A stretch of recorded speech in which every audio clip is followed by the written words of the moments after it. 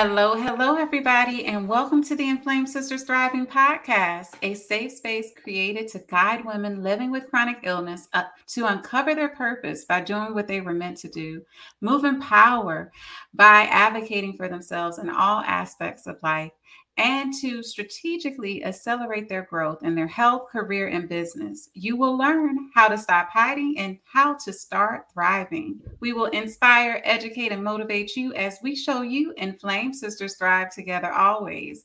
And once again, welcome to the Inflamed Sisters Thriving podcast. As you know, my name is Katina. I am your host, a registered nurse and chronic illness coach, who is also doing her best to create an environment where women living with chronic illnesses can finally stop hiding and start thriving. And today I have my amazing guest. Her name is Cheryl Crow. Welcome, sis.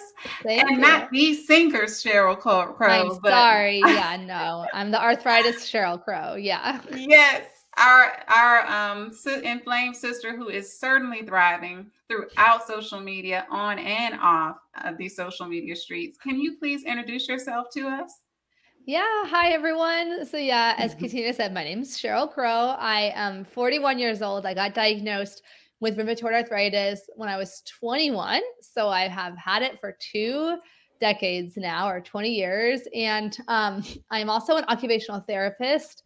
And that is a healthcare field that helps people with disabilities or illnesses and health challenges function better in daily life and really figure out how to live life to the fullest despite whatever challenge you have. So it's a very practical profession, which I love. And that's why I kind of specialize in the arthritis realm in life hacks for daily life.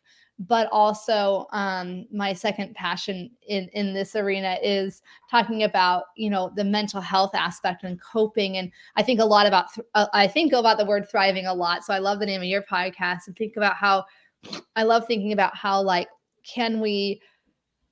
how can we better cope with and accept what is, happening in our lives, whether that's an unexpected flare up or something like that. So anyway, I'm already going on a tangent, but yeah, I run my own social media channel. It's called Arthritis Life. And I like to share life hacks and talk to really interesting people with arthritis, just like Katina does, and just share our wisdom and celebrate how we can still live a great life with arthritis.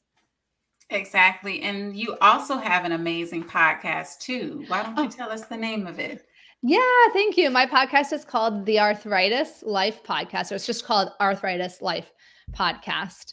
And yeah, I mostly feature, down to earth interviews with other arthritis warriors, but also sometimes interview healthcare providers or specialists who can kind of lend their wisdom and help us understand specific topics in thriving with arthritis. So things like maybe, I had someone on who was a yoga for arthritis expert or a rheumatologist.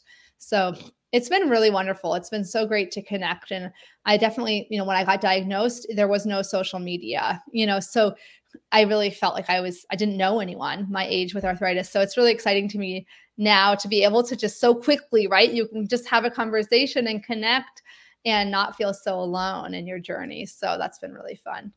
That's a beautiful thing, because that does happen so much, that people get the diagnosis and they feel alone because they don't have access immediately to people like them who are their ages or in different, similar career fields or in similar stages and phases in their lives. Because sometimes people think of arthritis as, an old person's condition. But that's not the case, because as you mentioned, you were diagnosed 20 years ago. Yeah. And likewise for me, I've been having symptoms for more than 30 years since childhood. So it impacts so many people in various stages of life. And wonderfully, social media, now that it exists, connects us so much easier than it was in the past. And that's how you and I connected, through social media. So make sure you find her on Instagram. We'll have all that information in the show notes. But what I wanted to talk about, Cheryl, is one thing I haven't heard is your personal journey. I've heard pieces of it, but can you tell me, what was that, your diagnosis story? Oh yeah. I feel like I am still, processing it, to be honest. But yeah, I was a very, healthy child, healthy teenager, went to college. I was playing soccer. I was the captain of the college soccer team. And all of a sudden, when I was about 19 to 20, I started having what we were calling just a mystery illness. Like, what is going on? I had all sorts of really vague symptoms in different areas of my body. My eyes were really dry. My digestion was slowing down. Like, I would eat 2 bites of food and feel like I was full. I was losing weight, but I wasn't trying to lose weight. I was disturbed by the fact that I was losing weight. So we went to a whole bunch of different doctors, and I was told repeatedly, you're not sick. You're just anxious. You're just a hypochondriac.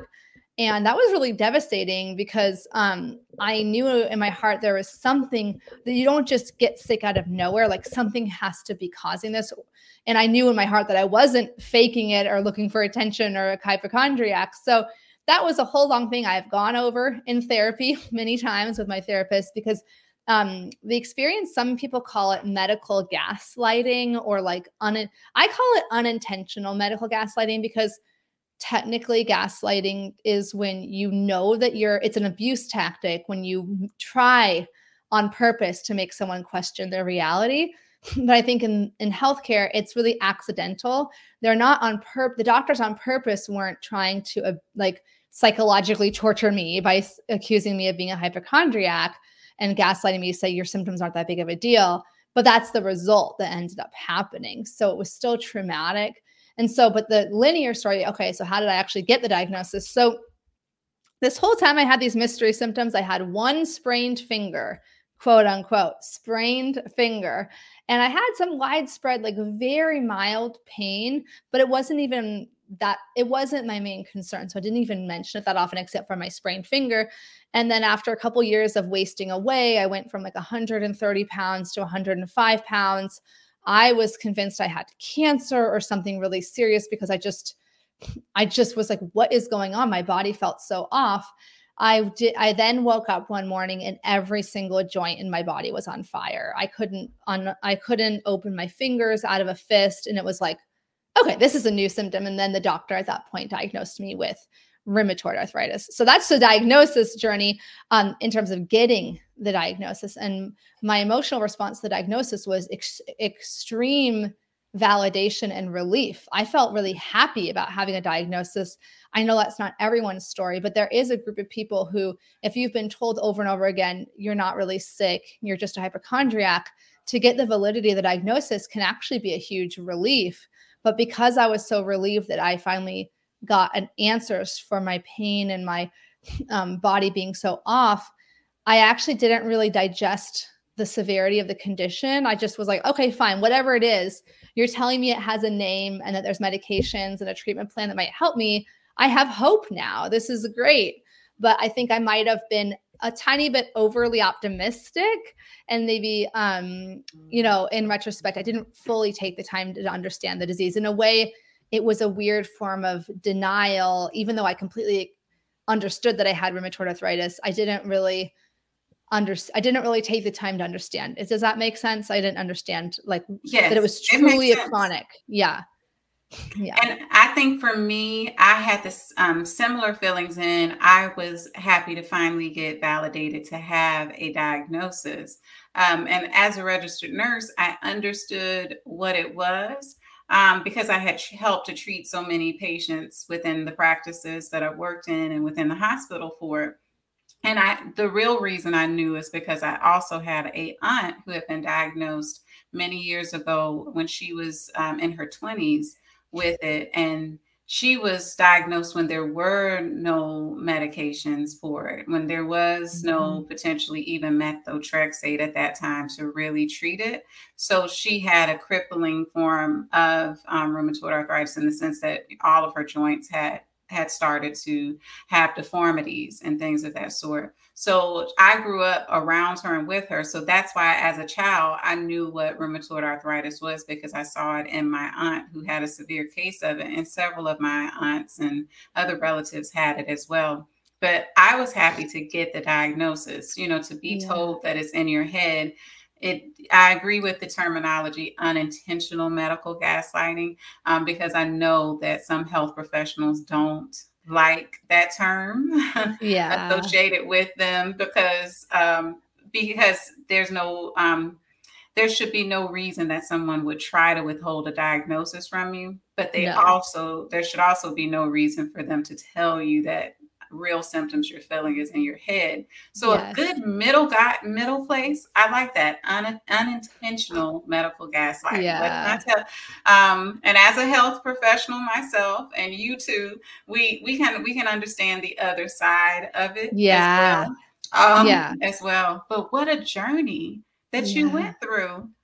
You have quite a story, sis, and you're gonna put that in a book. Is it in a book? Oh, I do wanna write a book one day. That is on my bucket list. Yeah, but not yet. I don't have one yet. She said, "Not yet." Okay, because I was about to say I'm about to buy that book No. because I know there's a lot of juicy pieces in there that I'm Mhm. missing still too. So that was your diagnosis journey for arthritis, and you have rheumatoid arthritis like I do. Now, what was your treatment journey like? Was it Yeah. easy for you to get to what worked for you? So yes, it was easy for me to get on an effective treatment plan. And my doctor was so optimistic when I got diagnosed that I didn't realize that not everyone had this experience. I thought it was kind of like, okay, you get put on methotrexate. I got put on methotrexate, and then I fast tracked onto Enbrel. Back then in 2003, you didn't have to do all this rigmarole of fail first of the cheaper meds. They just were like, we are actually going to be really aggressive with this because of my numbers and everything being so high. I mean, I can't even describe the degree to which my body was just inflamed. And I was not thriving. And so I went into remission within like 3 months. Like it was pretty textbook. But the thing that I wish I had known then is I thought that was just going to be my plan the rest of my life. I thought of it as a static plan, not as a dynamic, fluctuating chronic illness. So I said, this is great. Okay, I take methotrexate, I take Enbrel. Like it's a little bit of a pain with like refrigerating it and self-injecting, but I'll figure it out. And, I'm 21 and I'll just take these meds for the next, 60 years or however long I live. And I didn't understand that maybe my treatment plan might have to change over time until 6 years after my diagnosis. I had a really bad flare up and I was extremely confused because I was like, well, wait a minute, this is weird because I'm doing the same thing. I'm taking my meds, but I'm feeling bad. And my doctor had to have that come to Jesus moment with me where she's like, this is not linear. Like sometimes the medicine works for a while and then your body might create antibodies to it, which I think is what's happening here. And then you're going to need to change course. And that was the time I actually really accepted that I had rheumatoid arthritis and then I grieved it. And I really didn't grieve it before because I think honestly, because I had such a positive, fast experience with getting diagnosed and being put on a plan that worked really well for my body. So I felt very grateful, and I was living a quote unquote normal life. I was I played soccer. I was, swing dancing, traveling the world. It really didn't profoundly impact my day-to-day routines.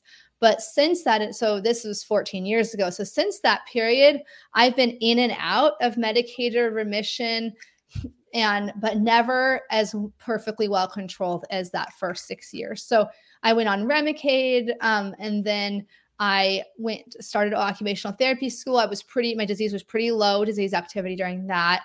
And then my husband and I got married and we got pregnant, and that was a plan. We were excited. I went off methotrexate, got pregnant. And then, I went into complete unmedicated remission during pregnancy because back in this was 2013. The recommendation was to go off your meds if your body could tolerate it. And so, but the problem was then when I tried to go back on Remicade postpartum, it never worked as well again. So that's a whole other long story. So I had a really bad postpartum flare up, and that was really hard to understand, like, because I didn't know I had never had a baby before, right? So a lot of times I'll be like, are you having difficulty finding pleasure in things that you used to find pleasurable? I was like, well, I don't know. Like, I don't know if I have postpartum depression because I don't know if I previously had difficulty finding pleasure in this because I've never done this before. Do you know what I mean? Mhm. I'm being like too linear, but I was like, I think I'm having postpartum depression, but like, I don't know. So I ended up, it wasn't really depression. It was more like anxiety. Mhm.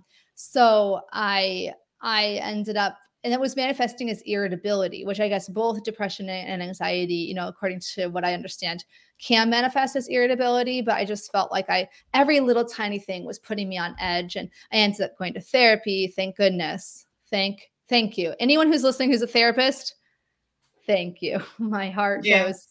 you're doing the most important job in the world. And so that really, really helped me. Honestly, I went to therapy for postpartum anxiety, but it ended up helping me with my chronic illness journey so much, you know, because I kept thinking my disease is about to get better. Well, it'll be better. It'll be better soon.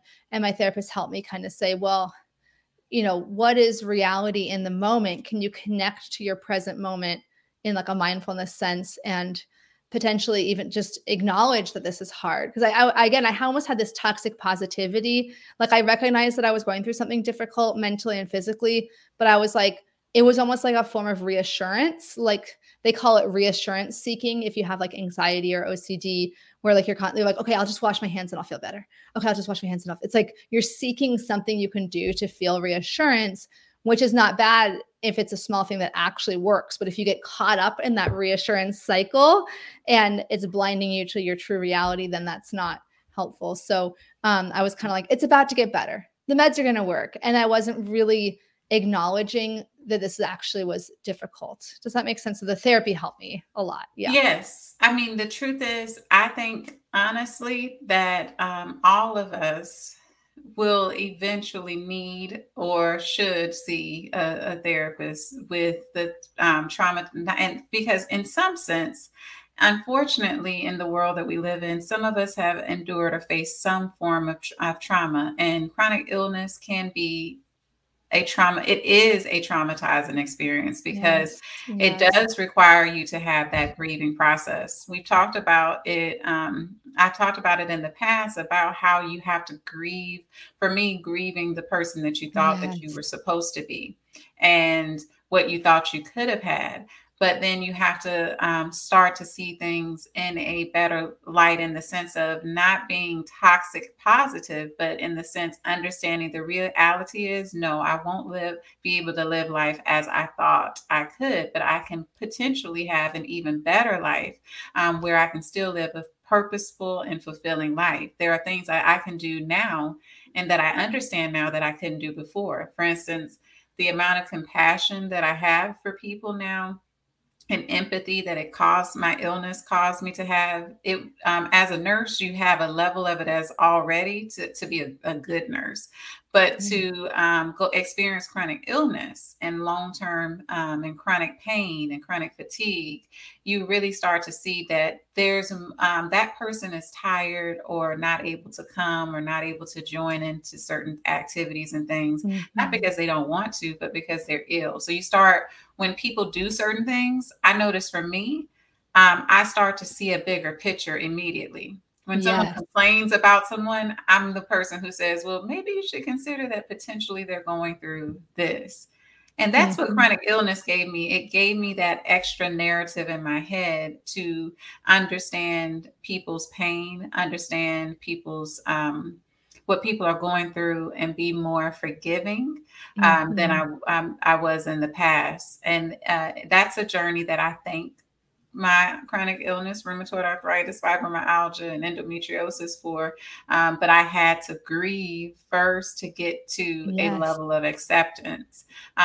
Let's talk about that. Yeah. Acceptance and commitment therapy. Let's talk about that. Is that Mm. the form of therapy that you went through? And Yes. what makes you passionate about this? Well, and you're weaving in the language of ACT just in what you were just talking about. Mhm. So I love hearing it. And yeah, so acceptance and commitment therapy is a approach that I actually went to a psychologist and a psychiatrist who does hour-long therapy sessions. So I actually didn't know that before, that psychiatrists can do that. But so both of them utilized a combination of different approaches, including acceptance and commitment therapy. It's also known as ACT, which is the shortening for it. So I'll probably just refer to it as ACT. But, in acceptance and commitment therapy, it's known as like a behavior, or it's a mindfulness plus behavioral approach.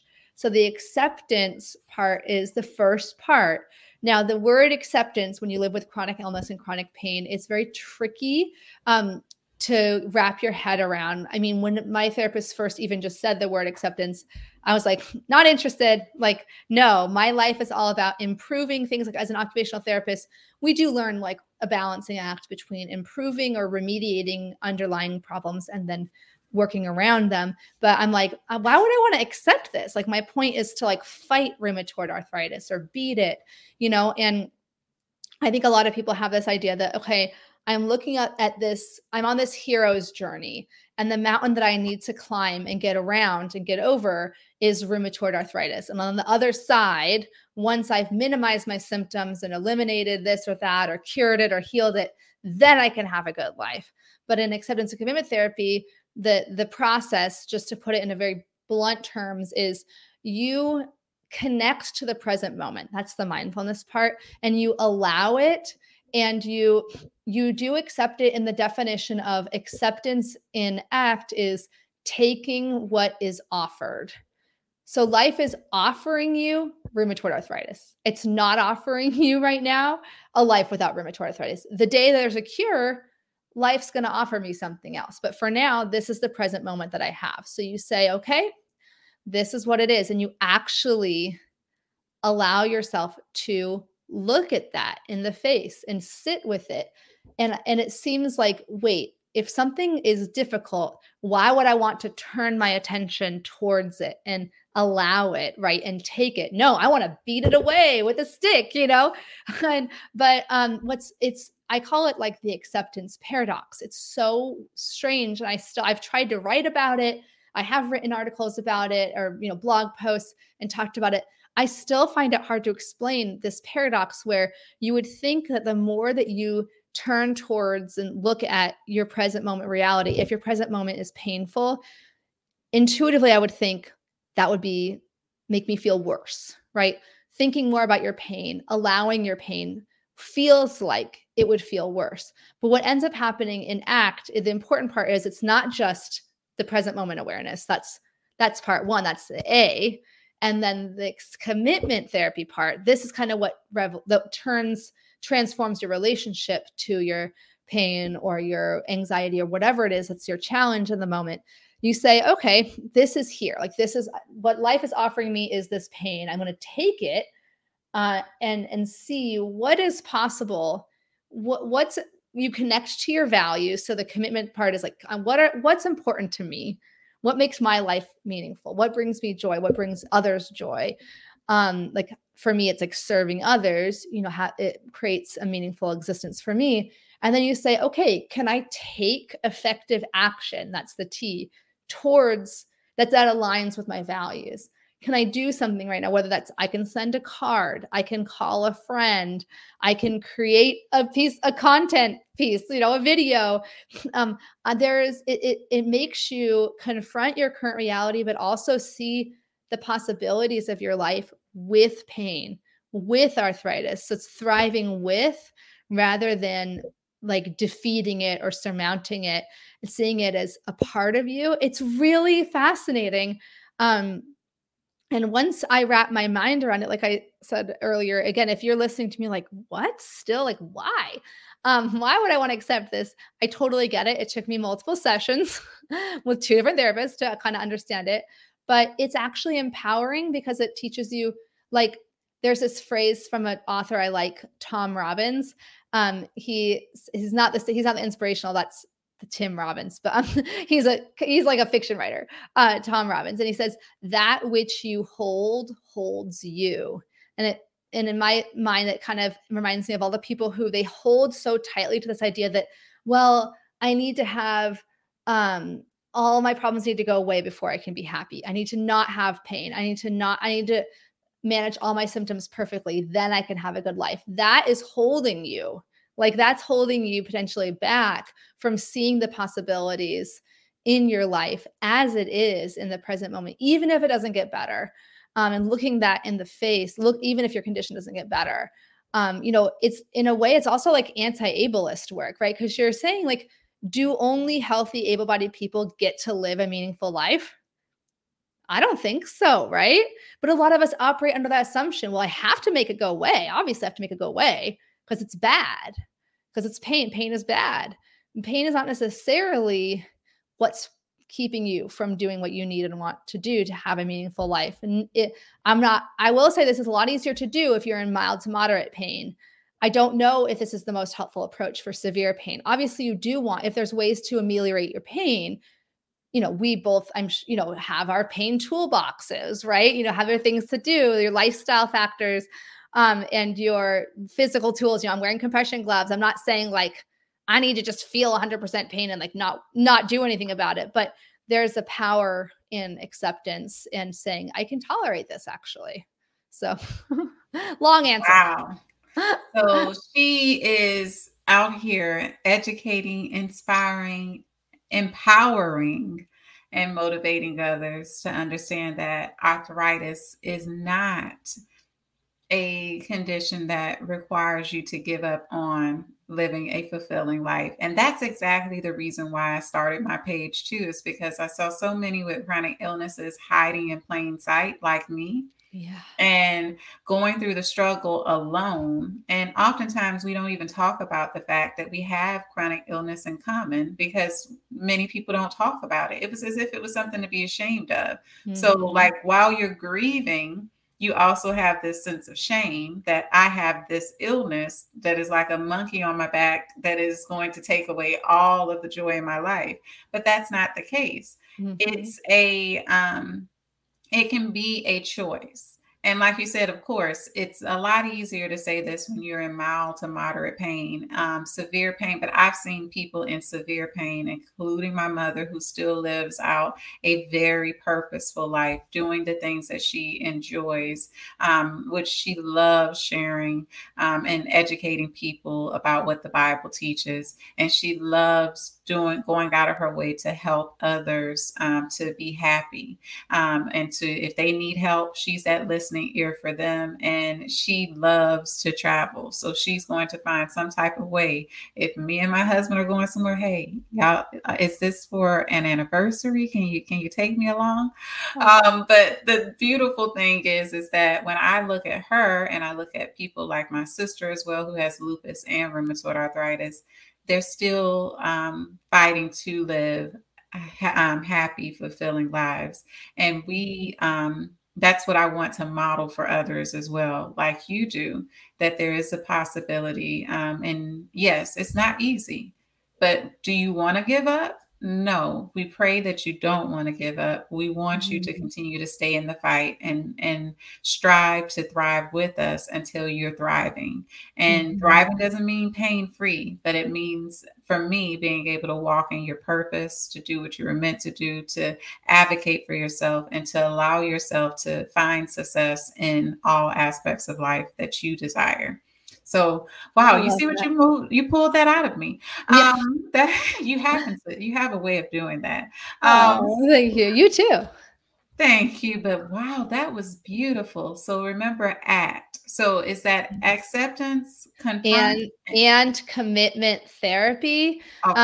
And it is an official, it's not like a proprietary approach where like you have to be officially trained in it, but it is a psychological therapy approach that many counselors, psychologists, psychiatrists, even occupational therapists, use principles of it. I've actually gotten trained in it, and trained in just tips for using ACT as a clinician. And it's really, I think it's really validating too, to have people say like, this is your reality. Like, let's take a minute to just talk about what's actually going on here, rather than trying to kind of reframe it like from a like cognitive behavior standpoint. Now, cognitive behavior therapy, technically ACT is actually like a subcategory of cognitive behavior therapy or CBT, which a lot of people talk about, because cognitive behavior therapy and ACT both start with the same premise, which is acknowledging that what you're having is a thought.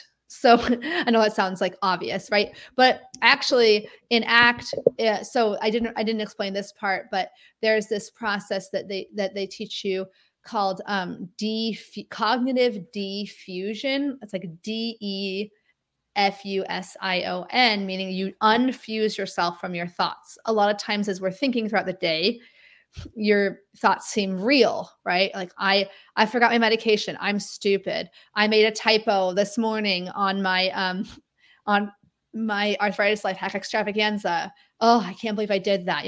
We have these thoughts, and with ACT, you stop for a minute and you say, this is a thought. You identify that it's a thought. And in cognitive behavior therapy, you also say, what are the thoughts I had, right? But in CBT, when you're learning reframing, you will say, is that thought, let's do some detective work. Is that thought real or not real? What's the evidence? However, in ACT, you don't actually care whether the thought is valid or not valid. Is it right or is it wrong? You just say, that's a thought. Thoughts are just internal stimuli. They're things that my brain is making up as I live my life. And sometimes they align with reality, sometimes they don't. But can I bring my attention back to the present moment and what's important to me? And what they call in ACT, Dr. Russ Harris calls that turning off the struggle switch. The struggle switch is when you struggle with your thoughts and you try to control them and change them. So, a lot of times I've seen a lot of people go through cognitive behavior therapy and say, well, I'm catastrophizing. I'm making a mountain out of a molehill, or and it can be very helpful to understand when we're having what's called cognitive distortions, right? Thoughts that are too extreme, and to recognize that we might have maybe a depressive explanatory style or an optimistic explanatory style where we habitually see things in a positive or a negative light. I'm not saying those things aren't helpful, but what's really refreshing to me about ACT is it's saying, I'm not even going to struggle with this thought. I'm just going to acknowledge that it's a thought. It's just there.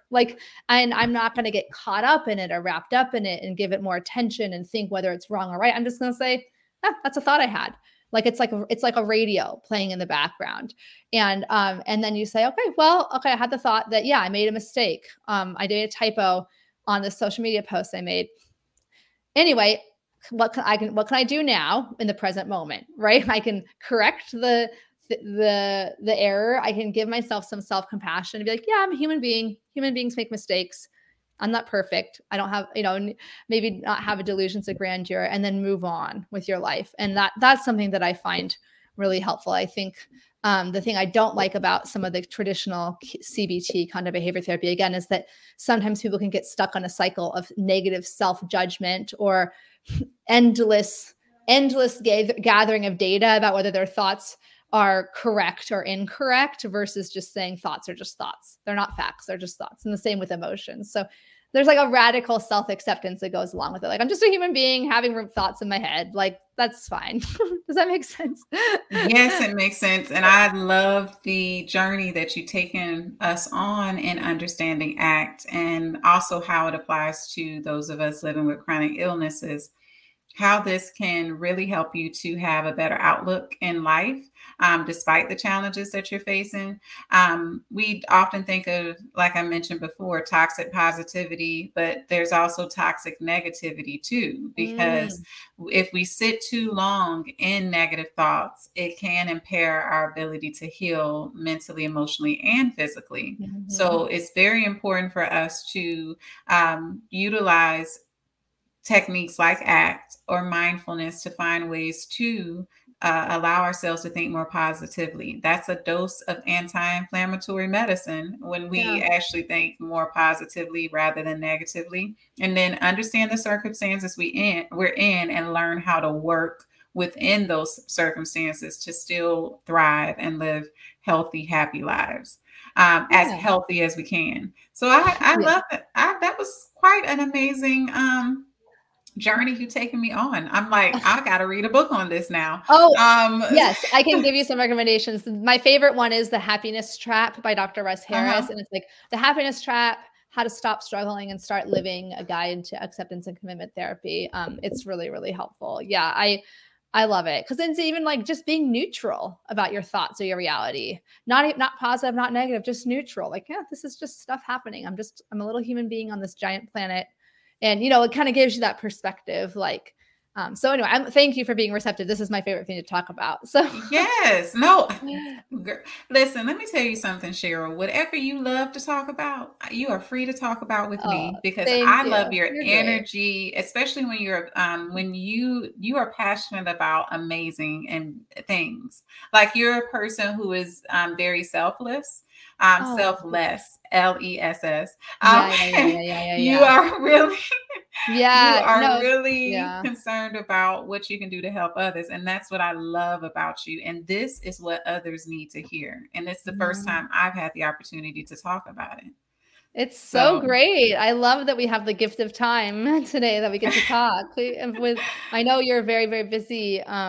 So I appreciate the opportunity to chat with yeah, you. it's been amazing, and that's what I've been wanting more time to actually talk with you, and to also have these type of conversations because it's actually introducing to me to whether while my mind and I think in these areas, it's not something that I assigned an actual type of therapy to, and I like Mhm. ACT. So we definitely have to.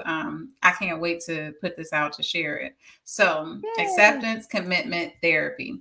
Yep. So we've talked about acceptance, commitment, therapy, how that relates to chronic illness. We've talked about your personal journey, your diagnosis, and your treatment journey for your arthritis, your rheumatoid arthritis. But what we haven't talked about is, sis, tell me all the things that you are doing in Oh, these social media and off these social media streets. You just made an announcement recently.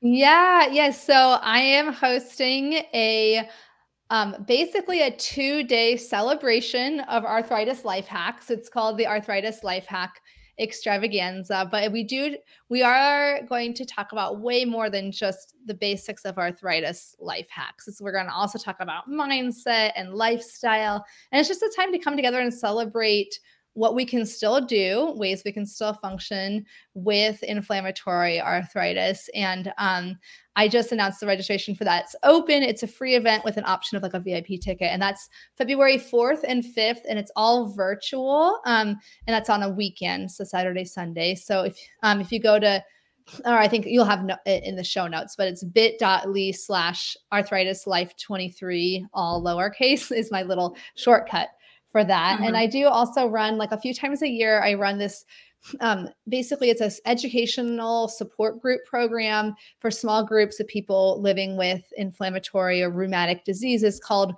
Room to Thrive. I think we both love that word, thrive. And Mhm. that is, the doors are going to be opening for that again in February to start in March. And it's a 3-month program where we meet every week. And I teach some lessons on things like tools for pain and fatigue and coping skills and logistical skills of like tracking symptoms, all the little things like the job skills of being a chronic illness patient. And then we also have time to connect in a small group and have a support session where we celebrate the things that are going well and help people problem solve and around things that aren't going well. So I'm really, the pandemic has, been in a weird way. I just started Arthritis Life in 2019, and the pandemic has allowed me to kind of like pivot towards more of an online model than I was thinking about initially. But it's just been really great. I mean, I know you and I were talking earlier about your Inflamed Sisters Thriving conference, but it's just been, or our summit, but it's been amazing to just, I feel so connected to people all around the world right now that I Mhm. don't know without the pandemic would I have turned so much online. So, but last thing I guess I'll say is I do have, I do a lot of short form videos on, TikTok and Instagram. And really, I probably should organize myself a little better, but it's really just whatever topics I think I'm passionate about and I want to help people with in the moment. Sometimes it's a product demonstration or life hack. Sometimes it's a mental health tip or pointer or coping tool. Sometimes it's a simple like, hey, here's something you might not know about rheumatoid arthritis. And also, I do also focus sometimes on just for fun and humor content because I do think that As Viktor Frankl said, he's a Viennese psychotherapist who survived the Holocaust. He wrote Man's Search for Meaning. He said humor is one of the soul's weapons of self-preservation, which I think that's a beautiful phrase. I think about that a lot. So I do also some funny videos and dancing videos and just try to, again, embrace kind of a vibrant, joyful life with this condition, despite the ups and downs, despite, I will have pain, most days, but I'm still celebrate what my body still is able to do. So it's been really fun. I would love, if anyone wants to connect on social media, please feel free to do so. I'm like a super extrovert. I did the Myers-Briggs test at one of my former jobs, and my boss was like, "You are literally the most extreme extrovert I've ever worked with." And I believe it. Is that surprising? Catch her on TikTok, y'all. Catch her on Instagram, in the reels, all over the there. You will see that she is. I am what people don't usually see about me. I'm actually an introvert. But I am able to function in an extroverted way, but I'm really a person who is very much so an introvert. So I had to stretch myself to even create a public Instagram page a year and a half ago, and then to continue to do things like on the community level. And I learned that I do get fulfillment through these type of interactions. But no, I document as an introvert. Well, I'm like that person who's I'm an introvert, but I fall right in the corner where I have a touch of extrovert tendencies. But but I love being around your energy, and that's what actually brings me joy. So I appreciate everything that you're doing for our community, that you're out there telling us the best products to use and the best techniques to use to feel better, and then how to utilize ACT to improve our experience with rheumatoid arthritis. You are just doing amazing things, and I look forward to your events coming up. I hope to be able to I'm going to join your event as well. Come on down. Yes, we'd love to have you. Down. But the other thing I'd like you to do is just leave us with where we can find you. So my website is, if you just put myarthritislife.net, like MY and then arthritislife.net, it redirects you to my website. The actual domain is arthritis.theenthusiasticlife.com, because you'll love this. That is the domain I got, theenthusiasticlife.com, a long time ago, for my first blog in 2009. And then I made a subdomain for Arthritis Life. So anyway, the enthusiastic life, that is a core value for me. It's just being enthusiastic, being excited about things and excited about life, even with challenges that I didn't expect to have, when I was 20. And then I'm also on Instagram as arthritis_life_Cheryl, spelled with a CH. I unfortunately did not get the same domain thing or handle and everything. Like every single one of my social medias is a different handle because I didn't know when I was starting. So I have a YouTube channel, and also TikTok is just Arthritis Life. And those are where I'm most active. At Twitter, it's Real CC, like REALCC. But and I'm on Facebook as well. So anywhere. Let me tell you something. She, those who are engaged in social media strategy and all of that, she is the proof that you don't have to have everything in one place, because she's out here thriving in the social media street. She has amazing communities on all of those outlets. So please go and check her out and follow her. You will not regret it. You will actually be enthusiastically happy about this arthritis life hack that I'm giving you. I do. And this is just me, sorry, randomly responding, but I do feel like sometimes people are like, why is she so excited to have arthritis? Like, I know that it can be off-putting, because I feel that way when I'm really fatigued. I will look at some of my old content and be like, stop smiling, lady. Like, so it's okay if you're not 100% resonate with my content. Even I am not always in the mood to see what I'm doing or what I've done. But yeah, no, thank you. Yeah, I do try to, I think it gives people hope, to see that you can still have a good life with this. And I mean, you're doing the Yeah. exact same thing. So thank you for all of your work. Thank you. And there's nothing wrong. I think to me, your excitement when I see it is about actually educating and helping Yeah. others. That's what I Thank think. you. It's like I've learned this and now I'm just so excited to share it with you. So that's what I love about it. And that's what I see. So it always makes me smile. And I'm always like, I got to talk to her so that I can get infused with that energy. So Yeah, thank you. we've had such an amazing conversation, and that means you have to come back because we always have Yeah. great conversations. So, what I want to do is leave my audience as I always do, and that is by saying, my sisters, we may be inflamed, but we are still here. And as long as we are here, we might as well thrive together because inflamed sisters thrive together always. Take care of yourselves. Bye bye.